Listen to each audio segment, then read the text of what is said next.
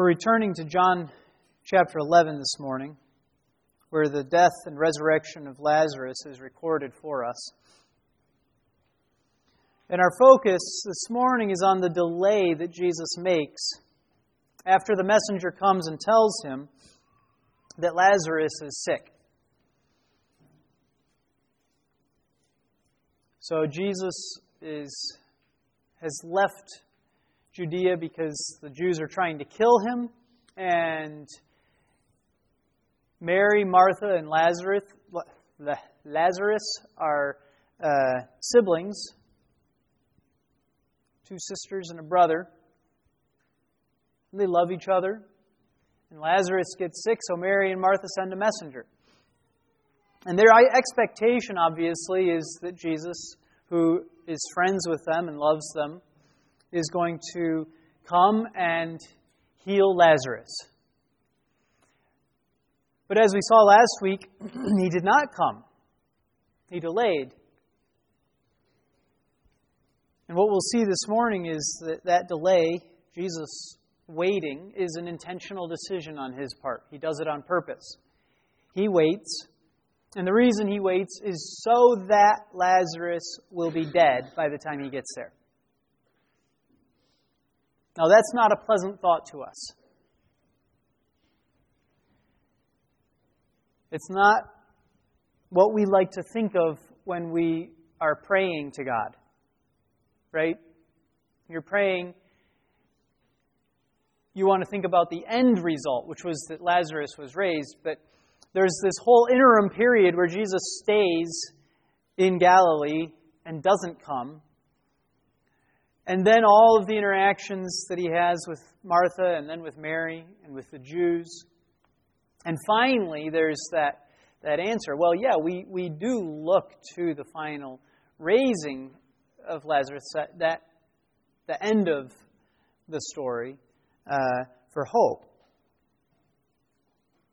But it's not at all uncommon with our Lord for him to delay, is it? It's a normal thing for us to wait after we pray.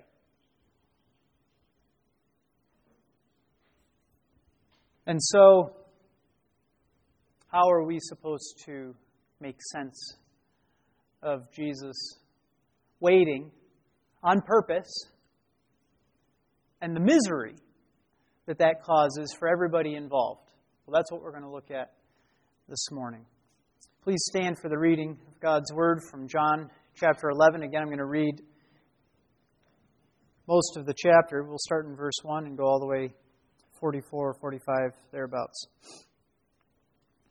Now a certain man was sick, Lazarus of Bethany, the village of Mary and her sister Martha. It was the Mary who anointed the Lord with ointment and wiped his feet with her hair, whose brother Lazarus was sick. So the sisters sent word to him, saying, Lord, behold, he whom you love is sick. But when Jesus heard this, he said, This sickness is not to end in death, but for the glory of God, so that the Son of God may be glorified by it. Now Jesus loved Martha and her sister and Lazarus. So when he heard that he was sick, he then stayed 2 days longer in the place where he was. Then after this he said to the disciples, Let us go to Judea again. The disciples said to him, Rabbi, the Jews were just now seeking to stone you, and are you going there again? Jesus answered, Are there not 12 hours in the day? If anyone walks in the day, he does not stumble, because he sees the light of this world. But if anyone walks in the night, he stumbles, because the light is not in him. This he said, and after that he said to them, Our friend Lazarus has fallen asleep, but I go so that I may awaken him out of sleep. The disciples then said to him, Lord, if he has fallen asleep, he will recover. Now Jesus had spoken of his death, but they thought that he was speaking of literal sleep. So Jesus then said to them plainly, Lazarus is dead, and I am glad for your sakes that I was not there, so that you may believe. But let us go to him. Therefore Thomas, who is called Didymus, said to his fellow disciples, "Let us also go, so that we may die with him." So when Jesus came, he found that he had already been in the tomb 4 days. Now Bethany was near Jerusalem, about 2 miles off, and many of the Jews had come to Martha and Mary to console them concerning their brother. Martha, therefore, when she heard that Jesus was coming, went to meet him, but Mary stayed at the house. Martha then said to Jesus, "Lord, if you had been here, my brother would not have died. Even now I know that whatever you ask of God, God will give you." Jesus said to her, "Your brother will rise again." Martha said to him, "I know that he will rise again in the resurrection on the last day." Jesus said to her, "I am the resurrection and the life. He who believes in me will live even if he dies. And everyone who lives and believes in me will never die. Do you believe this?" She said to him, "Yes, Lord. I have believed that you are the Christ, the Son of God, even he who comes into the world." When she had said this, she went away and called Mary, her sister, saying secretly, "The teacher is here and is calling for you." And when she heard it, she got up quickly and was coming to him. Now Jesus had not yet come into the village, but was still in the place where Martha met him. Then the Jews who were with her in the house and consoling her, when they saw that Mary got up quickly and went out, they followed her, supposing that she was going to the tomb to weep there. Therefore, when Mary came where Jesus was, she saw him and fell at his feet, saying to him, "Lord, if you had been here, my brother would not have died." When Jesus therefore saw her weeping, and the Jews who came with her also weeping, he was deeply moved in spirit and was troubled, and said, "Where have you laid him?" They said to him, "Lord, come and see." Jesus wept. So the Jews were saying, "See how he loved him." But some of them said, "Could not this man who opened the eyes of the blind man have kept this man also from dying?" So Jesus, again being deeply moved within, came to the tomb. Now it was a cave, and a stone was lying against it. Jesus said, "Remove the stone." Martha, the sister of the deceased, said to him, "Lord, by this time there will be a stench, for he has been dead 4 days." Jesus said to her, "Did I not say to you that if you believe, you will see the glory of God?" So they removed the stone. Then Jesus raised his eyes and said, "Father, I thank you that you have heard me. I knew that you always hear me, but because of the people standing around, I said it, so that they may believe that you sent me." When he had said these things, he cried out with a loud voice, "Lazarus, come forth!" The man who had died came forth, bound hand and foot with wrappings, and his face was wrapped around with a cloth. Jesus said to them, "Unbind him and let him go." This is the word of the Lord. Thanks be to God. You may be seated.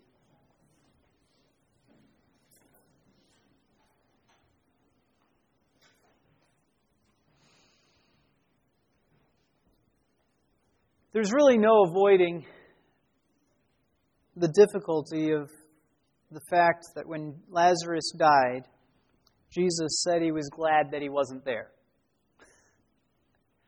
Now, there's all sorts of ways of explaining it, right? And in fact, we need to explain it.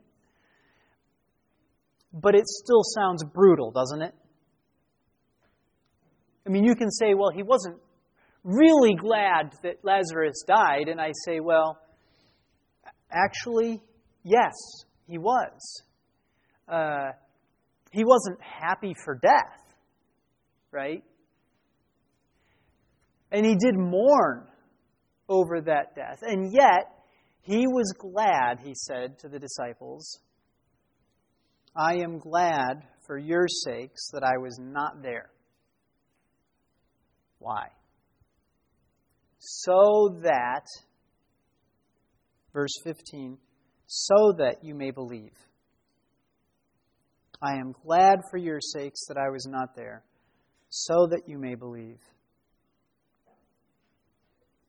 It's not pleasant for anybody that Lazarus died. It's not pleasant for Lazarus. I'm not sure that I would want to be Lazarus. There's a lot of people, pretty much everybody else, aside from Lazarus and a couple of others, only have to face death once. Dying just isn't something that you want to do. You don't want to do it once, much less be raised and die again. So Lazarus is given a sweet gift in being raised, but the gift isn't nearly as sweet to Lazarus as it is to Mary and Martha. Right? Mary and Martha receive their brother back. And that's a beautiful, beautiful thing. It's a wonderful gift. That part of the story is nice. But Lazarus actually dying, I don't know if you guys ever have dreams about dying. I occasionally had dreams about dying. It's not fun to dream about dying. I mean, if you have to die, you're going to die once. But why dream about dying, right? It's bad enough actually dying at some point. Lazarus actually dies. He gets so sick. And you know how miserable it is when you're sick. Being sick all the way to dead is that much more miserable.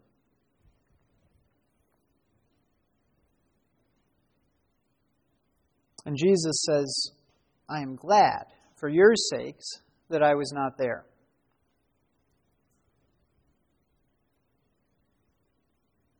There's a clear benefit to everything that God does.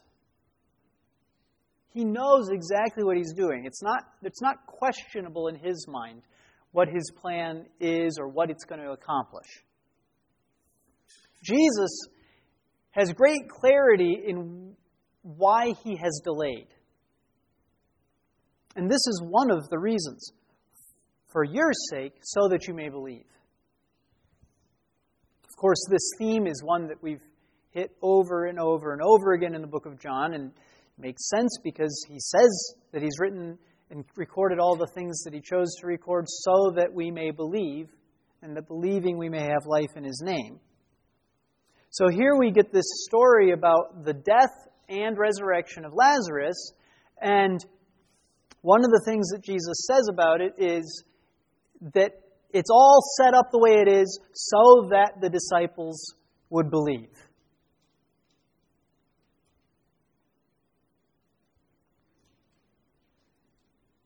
So it's not nice for Lazarus, not pleasant.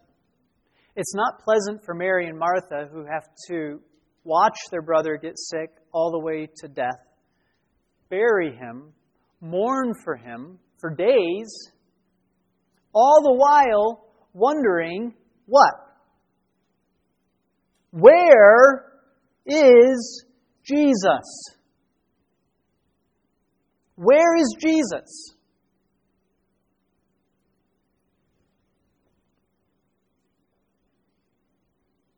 You can see what they've been thinking. You can see that they've been thinking exactly the same thing.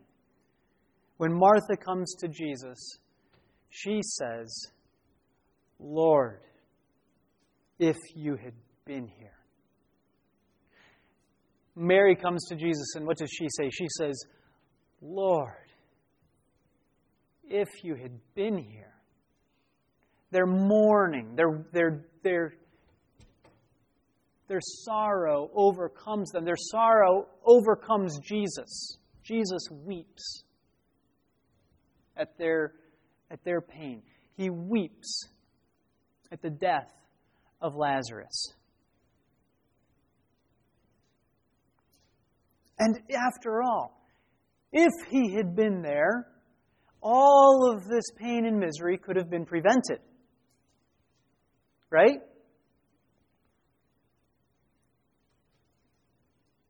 Lazarus could have just been sick and getting worse. Jesus could have come, healed him, and none of the rest of the story would have to include all of that misery. But what would the end result be? Well, the end result would be that it wouldn't give glory to God's name like it does this way. And it wouldn't lead to belief like it does this way. So Jesus gives, early on in verse 4, when he first hears the news, he says, "This sickness is not to end in death,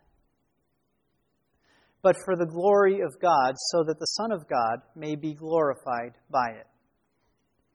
So his own glory is the one reason that he gives. And then verse 15, "I am glad for your sakes that I was not there, so that you may believe. But let us go to him."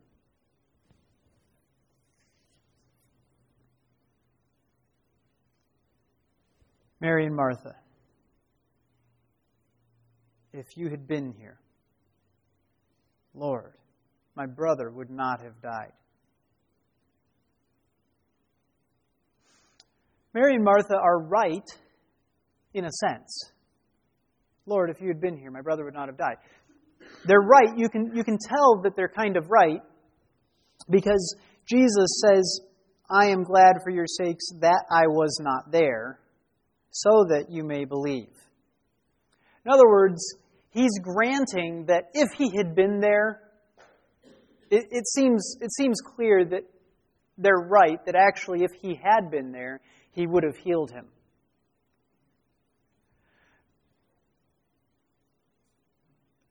But there's a false assumption that both Mary and Martha and all of us make, I think, as we read this text when we say, well, yeah, if he had been there, he would have healed him. And the false assumption is that he needed to be there in order to heal him.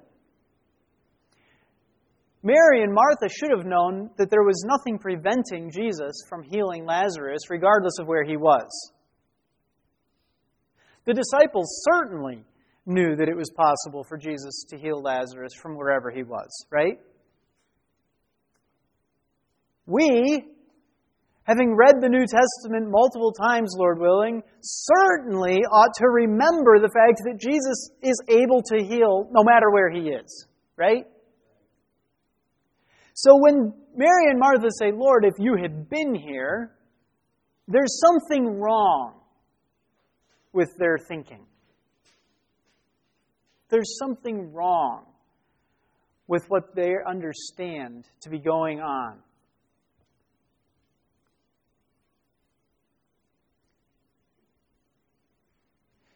What they are thinking is that Jesus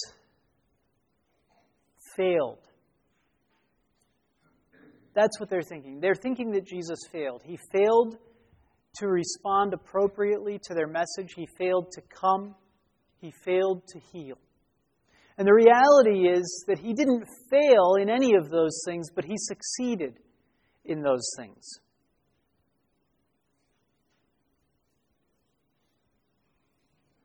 Those things were all intentional.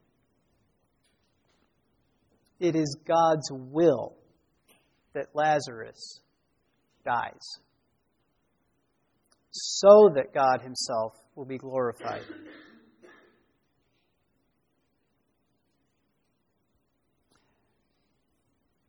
Now, both Mary and Martha have faith before Jesus gives them what they didn't dare to hope for in this text.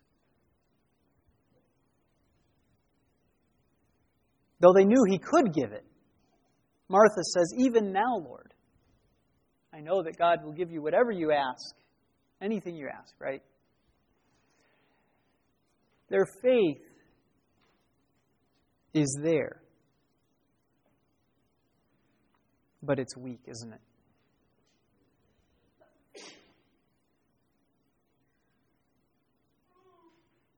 It's very weak. And this is the way we are so often with our requests.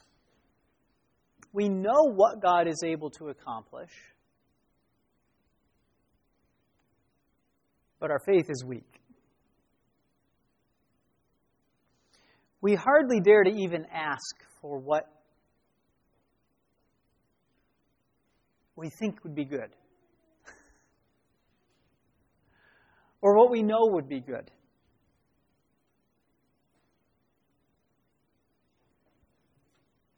Mary and Martha, they hardly dared to hope, though they knew Jesus could raise Lazarus, though they knew God would answer any prayer that Jesus asked. After all, he's been in the tomb 4 days, right? Doesn't there come a time limit when it's time to end our prayers, time to stop the request? That it's gotten to the point where it's unseemly to ask. Isn't that the way Mary and Martha feel?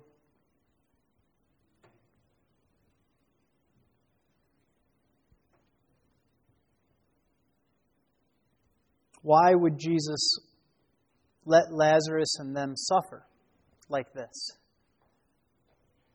if he had intended Lazarus to live? If he had intended Lazarus to live, he would have healed Lazarus and not put them through all of this misery. But no, actually, we know from the very beginning that it was his intent that Lazarus would live. This sickness is not to end in death, but for the glory of God.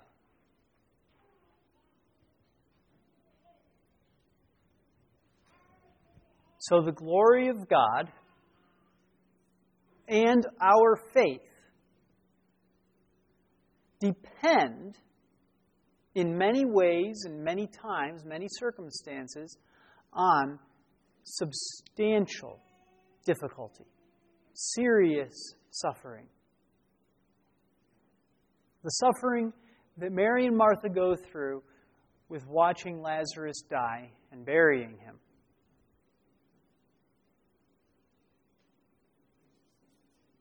God is glorified, and they are given faith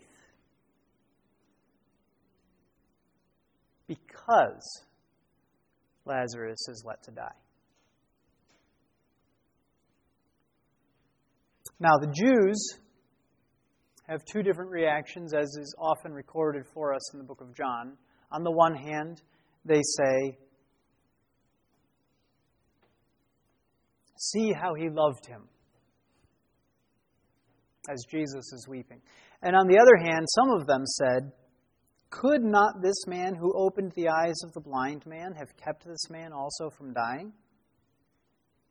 In other words, isn't this here proof that Jesus isn't what he claims to be? Isn't the fact of bad things happening in the world, isn't the fact that there is misery, that there is so much suffering, isn't this proof that God doesn't exist?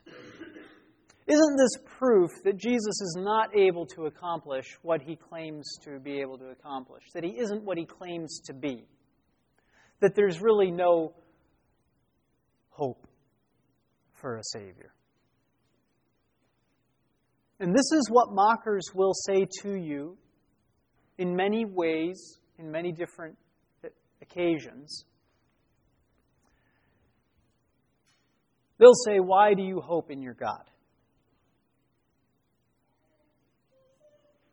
Why do you have faith?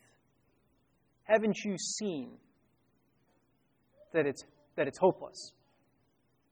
Haven't you seen the suffering? Haven't you seen the sorrow? You've experienced it. I'm watching it in your life. Curse God and die."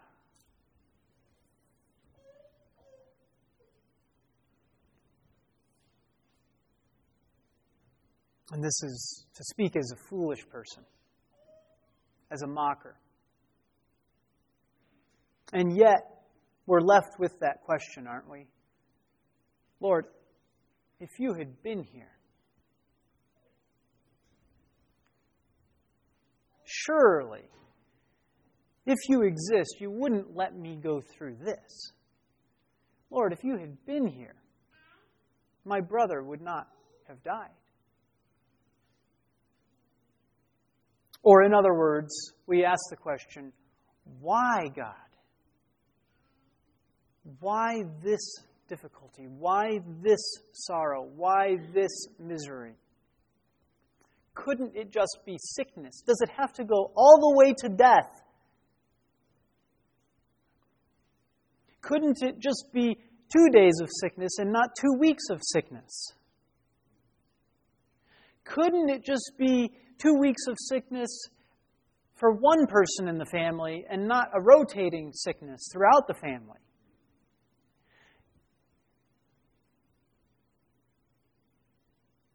Or, I think more difficult still, couldn't you give me victory over that sin? Lord, if you had cared enough, if you had been here, I wouldn't have fallen into sin again. Lord, if you had been here, all these bad things that have happened wouldn't have happened. All of these things are us saying that we know God's will better than He does. All of this is us saying, this can't be your will, God, because I don't see anything good in it.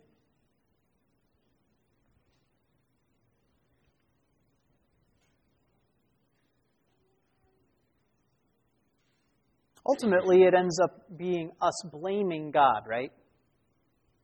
It's God's fault that this happened. It's God's fault that Lazarus died. Is it God's fault that Lazarus died? Well, it was His will, wasn't it? Jesus even says He was glad that he wasn't there. Yeah, it's in that simplest sense, God didn't just allow for it. He planned it. It was His will.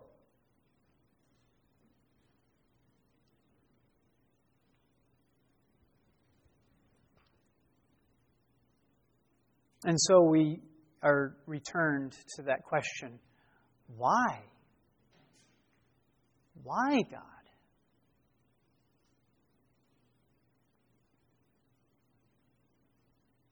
Every one of us faces difficult things in our life.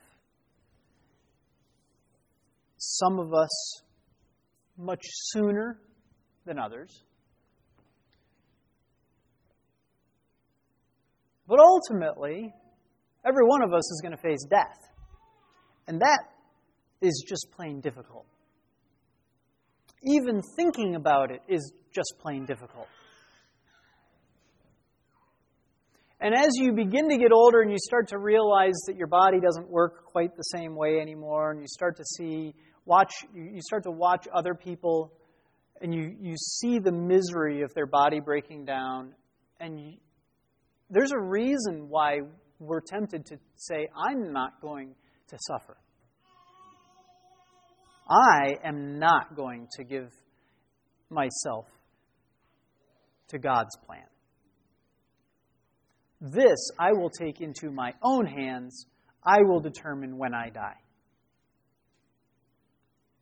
I mean, surely you understand the temptation of that, right?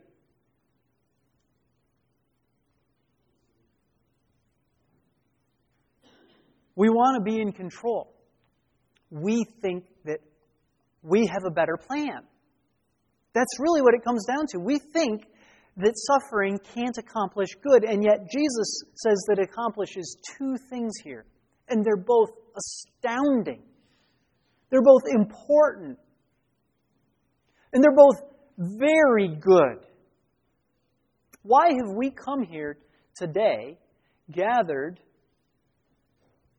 Why are we listening to the preaching of God's Word? Why do we sing? Why do we exist at all? To give glory to God. If you're here to sing because you like hearing yourself sing, you're here for the wrong reason. If you're here to sit under the preaching of God's Word because you like to feel smart, don't bother. We exist to give glory to God. And the death of Lazarus, one of the most difficult things that can happen to somebody. Losing their brother untimely to death. What does Jesus say? Gives glory to God. Gives glory to himself. So that's the first reason. But the other reason is so that the disciples may believe. And clearly so that Mary and Martha would believe as well, right? What does he talk about with both of them? He talks with them about eternal life. He talks with them about what resurrection is and the beauty of the promise that he makes to Martha. Your brother will rise again. What is that promise? That is a promise that her brother has eternal life.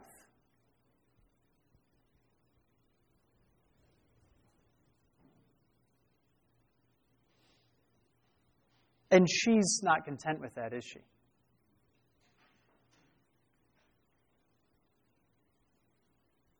She says, yeah, I know that. Well, I know that he'll rise in the resurrection. But I'm still really sad. Right? You just hear the hanging, the hanging silence there after she finishes. Like, yeah, I know. That's good. That's happy. At least there's that. But left unsaid is that big,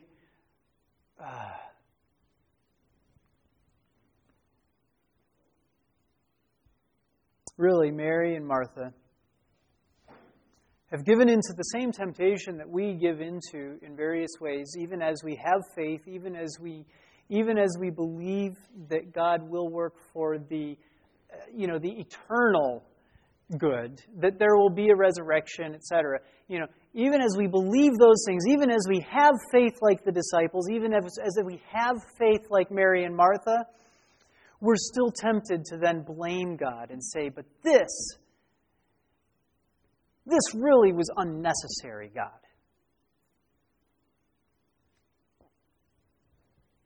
You kids do this to your parents. Well, at least my son does it to me, and I did it to my parents. Maybe some of you are more holy. But, Mom asks you, why didn't you clean your room? And one of the most beautiful things that can happen when you're a kid and you're faced with a why didn't you do what you were told question is to be able to blame it on your parents, right? To be able to say, well, you told me I had to do my schoolwork. Or, well, you said that I needed to, whatever, fill in the blank with something else that you were told to do. Or, well, it's not like you could expect me to be able to lift this big mattress up. All of the great kinds of blame excuses, right? I mean, if you can pin it back on mom or dad, and almost, it just almost doesn't get any better than that, does it? It's a perfect excuse. But is it mom's fault that you didn't obey her? No, it's not.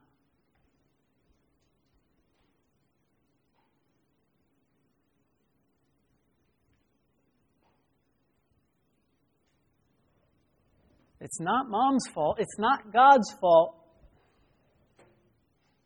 It's your fault. And oftentimes what we think is that they're just being too hard on us, expecting too much of us.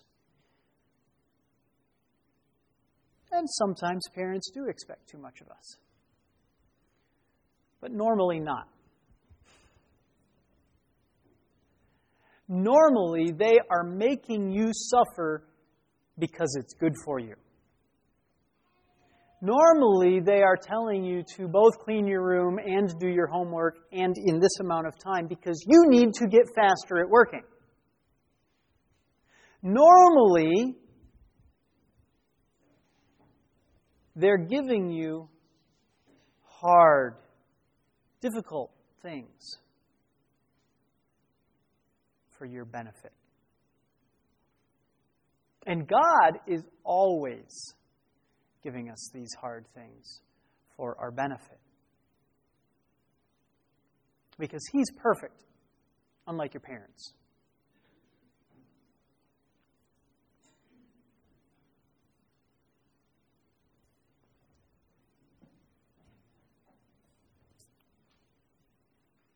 Jesus speaks to Martha,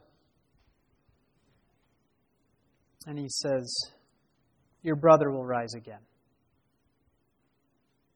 He says, "I am the resurrection and the life. He who believes in me will live even if he dies." He says in front of the Jews, "Did I not say to you that if you believe, you will see the glory of God?" And then what does He do? He raises Lazarus from the dead. And the funny thing about this story is it wouldn't be anywhere near the story that it is if Jesus had left the moment that He heard the message, came immediately, and healed Lazarus, would it? It would still be a miracle. It would still be amazing because of that. But it wouldn't bring anywhere near the kind of glory to Him. And it wouldn't strengthen our faith nearly as much, seeing this long delay. It's a long delay. It's only 2 days, but it's a long time, isn't it? When you're watching your brother die. It's a long time.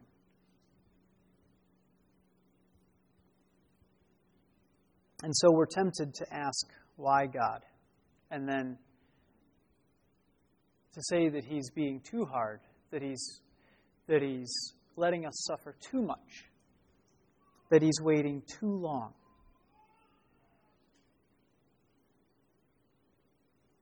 And that's when the answer is still yes. Come, Lord Jesus. Come quickly. We pray this way, right? Is He waiting too long?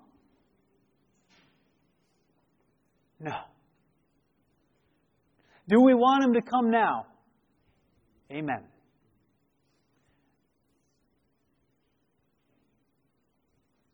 But He's not delaying.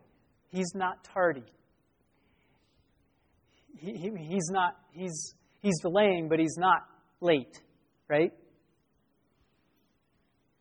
He'll come right on time. And the answers to our prayers, all of them, always come right on time. And here the prayer of Mary and Martha is really, don't let us lose our brother. And God's answer is yes. He answers their prayer yes. But He waits until they've given up hope. He waits until they think that they have lost their brother.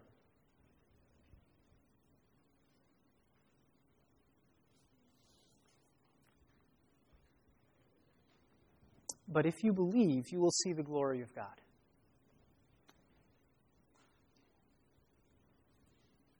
This is what differentiates us from the mocker who says, see what you're going through? See the misery of this person? See the suffering that's in the world? Clearly, there is no God. Or clearly, He is not good. Or clearly, He doesn't have all the power that He needs. There's different temptations that you can give into in this area, right? You might think any of those things, and only one is necessary to become unbelieving, right?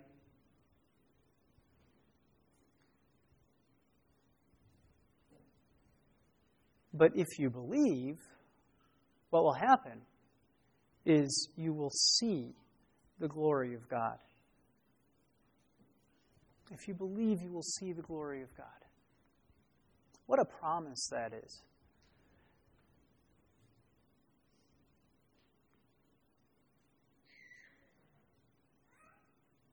Mary and Martha did not deserve the good gift of their brother being raised.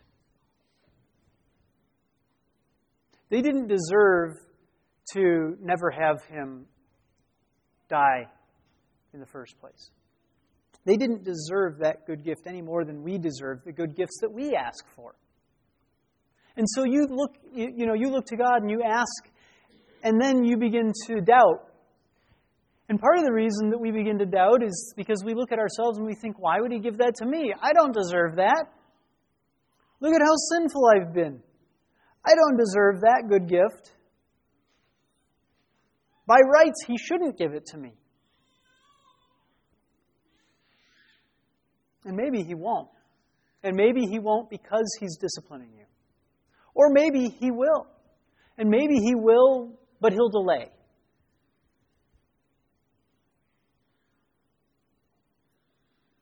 But no matter what the answer is, we know we don't deserve the good gift.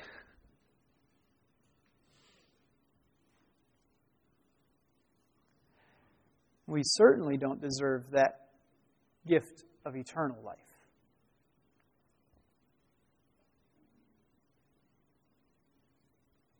But the mocker sees the same things happening in this world. And the mocker is determined, the fool is determined to answer any other way than God's glory being seen in what happens.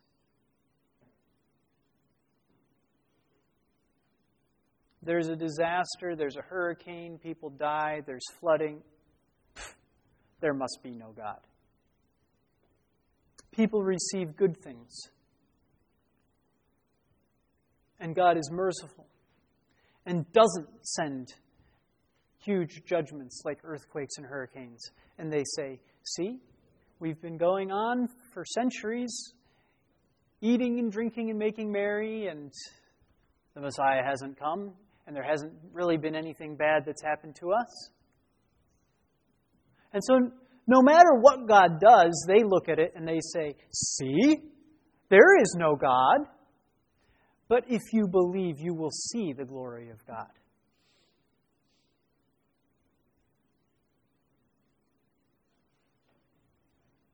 Don't give in to the temptation to become angry at God when He does not answer your prayer the way you want or when you want.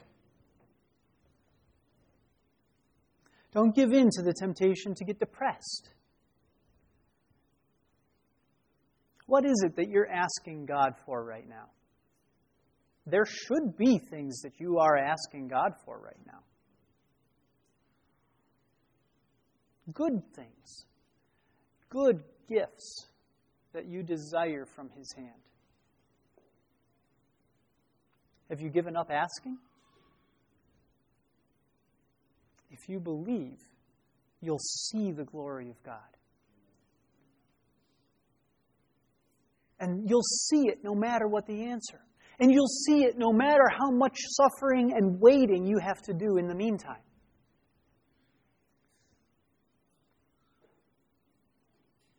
Is God not strong enough? He's strong enough. Is He not kind enough? He's kind enough.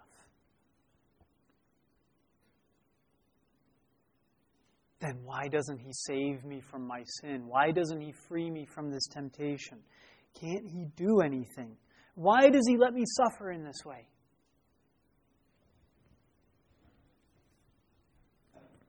You look at the hymn that we sang.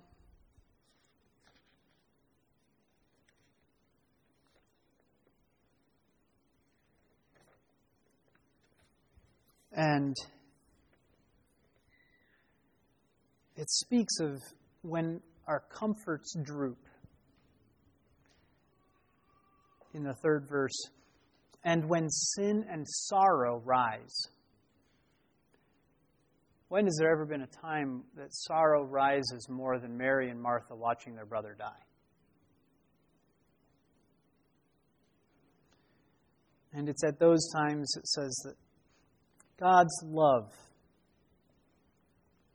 with cheering beams of hope,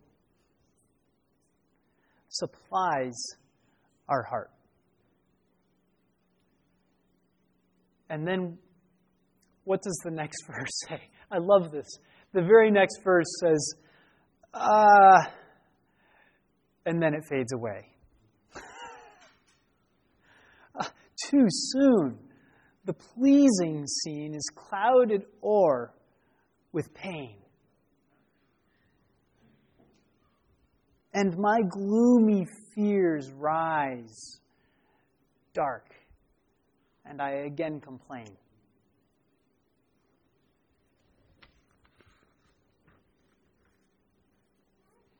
Isn't this our life? Isn't this the life of prayer? Seeking, asking, hoping.